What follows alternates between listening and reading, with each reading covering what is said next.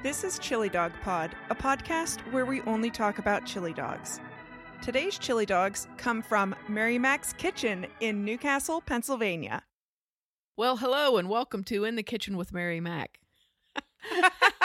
I've been accidentally almost saying that every time I do this podcast. Today we have a special treat for you. This is our last Chili Dog Pod episode, so to do something special, we decided to treat you with one of our favorite hot dog chilies, and it's not from Lawrence County. This comes from Butler, beautiful downtown Butler, Pennsylvania, from the old Butler Hot Dog Shop. This hot dog shop was on Jefferson Street in downtown forever. My mother-in-law actually worked there as a waitress for a couple of days. They had a little thing that they did when you were a waitress at the Butler Hot Dog Shop. You didn't write anything down. You had to memorize the orders. So, of course, people would always try to mess you up on your order, and she didn't care for that, so she left pretty quickly. They did that until they closed. I want to say they closed in the mid-90s, at some point in time in the mid-90s. Fortunately for all of us, someone bought the name and the recipe and everything, and they reopened just up the street on Jefferson Street in an old gas station, so you can still go to the Butler Hot Dog Shop and get what we call the Butler-style hot dog. This chili is not anything like any of the Lawrence County chilies. This chili is very like some of the Greek or Eastern European sauces, or even Mediterranean sauces that contain cloves, nutmeg, cinnamon, paprika, sort of flavors like that. All of the hot dog chili sauces, almost all of them, contain paprika in some amounts. This has a lot. And then this chili also has nutmeg, cloves, and ketchup in it, which I don't think everybody uses ketchup in their chili, but who knows? So anyway, you get some different flavors there, especially with the cloves and nutmeg. You really get an interesting flavor profile out of that. And the Butler-style hot dog itself is very different from what we have in Lawrence County. So when you get a hot dog with everything from the Butler Hot Dog Shop, you would get onions, chili, and a dill pickle spear on top. And it is an incredibly delicious combination. So I encourage you, if you do make this chili, to serve it like that, because I think you'll really enjoy it. Is there also mustard on the Butler chili dog? No, not when you get it everything with chili, It just comes chili, onions, and the dill pickle spear. A little different, but a really good flavor combination, especially, it's the flavor, there's so much flavor, it's really, really good this way. So, this recipe makes about 3 cups of hot dog chili, and I cut this down from a recipe that made a half gallon of hot dog chili. Nobody needs that much. It's fairly simple to make. It comes together pretty quickly. It seems like it shouldn't work or even be good, but it does, and it is. I'll give you the ingredients, and I'll tell you the easiest way to do this is to do, like we talk about sometimes, mise en place, which is measure everything out ahead of time and have it sitting there ready to dump in so that you don't forget an ingredient, because there's a lot of ingredients here and it might be easy to do. So I'll go through the ingredients and then I'll give you the step-by-step instructions, and you can make your own hot dog chili, which is quite delicious. I'm honestly, I was so thrilled. I was so thrilled that this was the right recipe and it tasted good. I was beyond excited when I made this, because I kept thinking, man, if this isn't right, if I wasted all this time and this isn't right, but it was right. So here we go. You will need 1 pound of lean ground beef, 1 medium-sized onion chopped fine, 1.5 teaspoons of salt, 2.5 tablespoons of chili powder, 3/4 tablespoons of ground clove, 1.5 teaspoons of nutmeg, 1.5 teaspoons of black pepper, 1.5 teaspoons of sugar, 3 tablespoons of paprika, 3/4 cup of Heinz ketchup, because this is Western Pennsylvania, for crying out loud, 3 cups of water divided, and a 1/2 cup of flour. So here we go.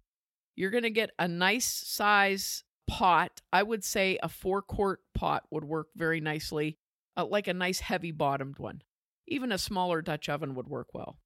You're going to brown your ground beef and your onion, and you want to break the meat up into very small pieces.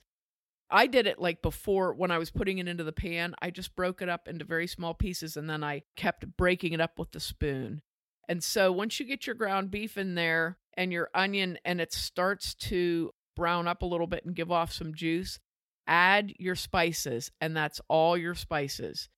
Salt, chili powder, cloves, nutmeg, black pepper, sugar, and paprika.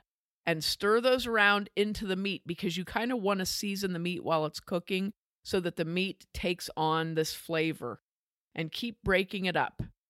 When your meat is nicely browned, you don't see any pink in there, add the ketchup and stir that in and mix it around really well, and then bring that back up to a simmer again. Once you're back simmering with your ketchup added, add 2 cups of the water. And again, stir and mix well and bring that back up to a simmer. While you're doing that, take that last cup of water and the 1/2 cup of flour and mix really well so you don't have any little lumpy bumps in there.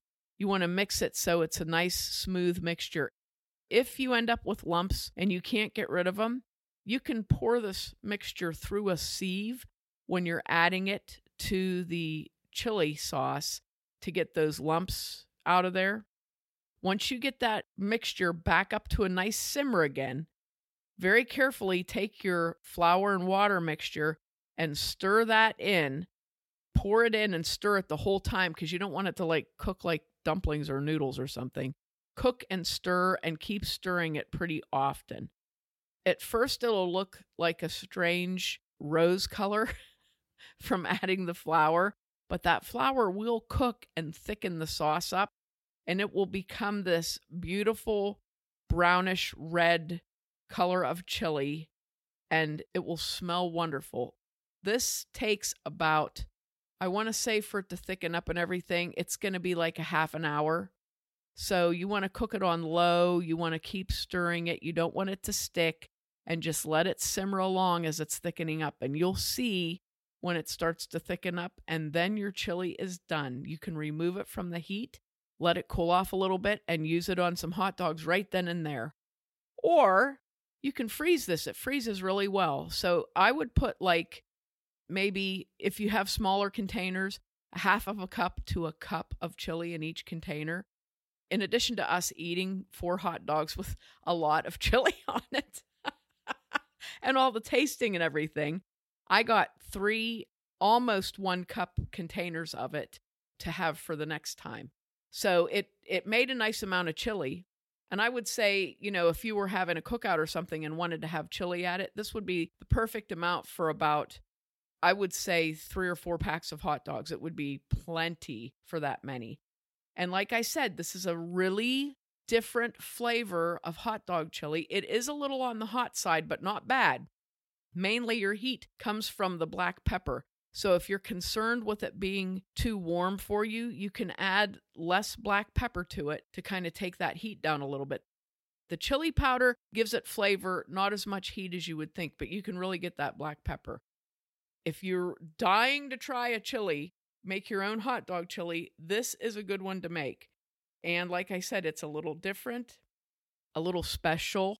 Maybe everybody hasn't had a Butler hot dog. I'll bet nobody's had a Butler hot dog.